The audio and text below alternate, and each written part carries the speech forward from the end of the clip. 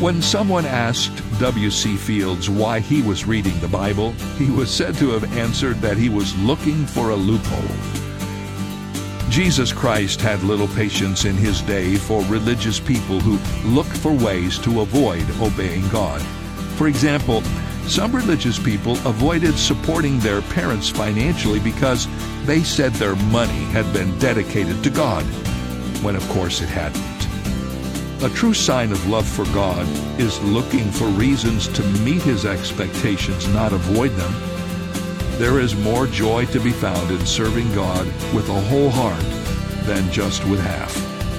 This is David Jeremiah, encouraging you to get on the road to new life. Discover the pleasure of serving God on Route 66. Route 66, driving the word home. Log on to Route66Life.com. Start your journey home today.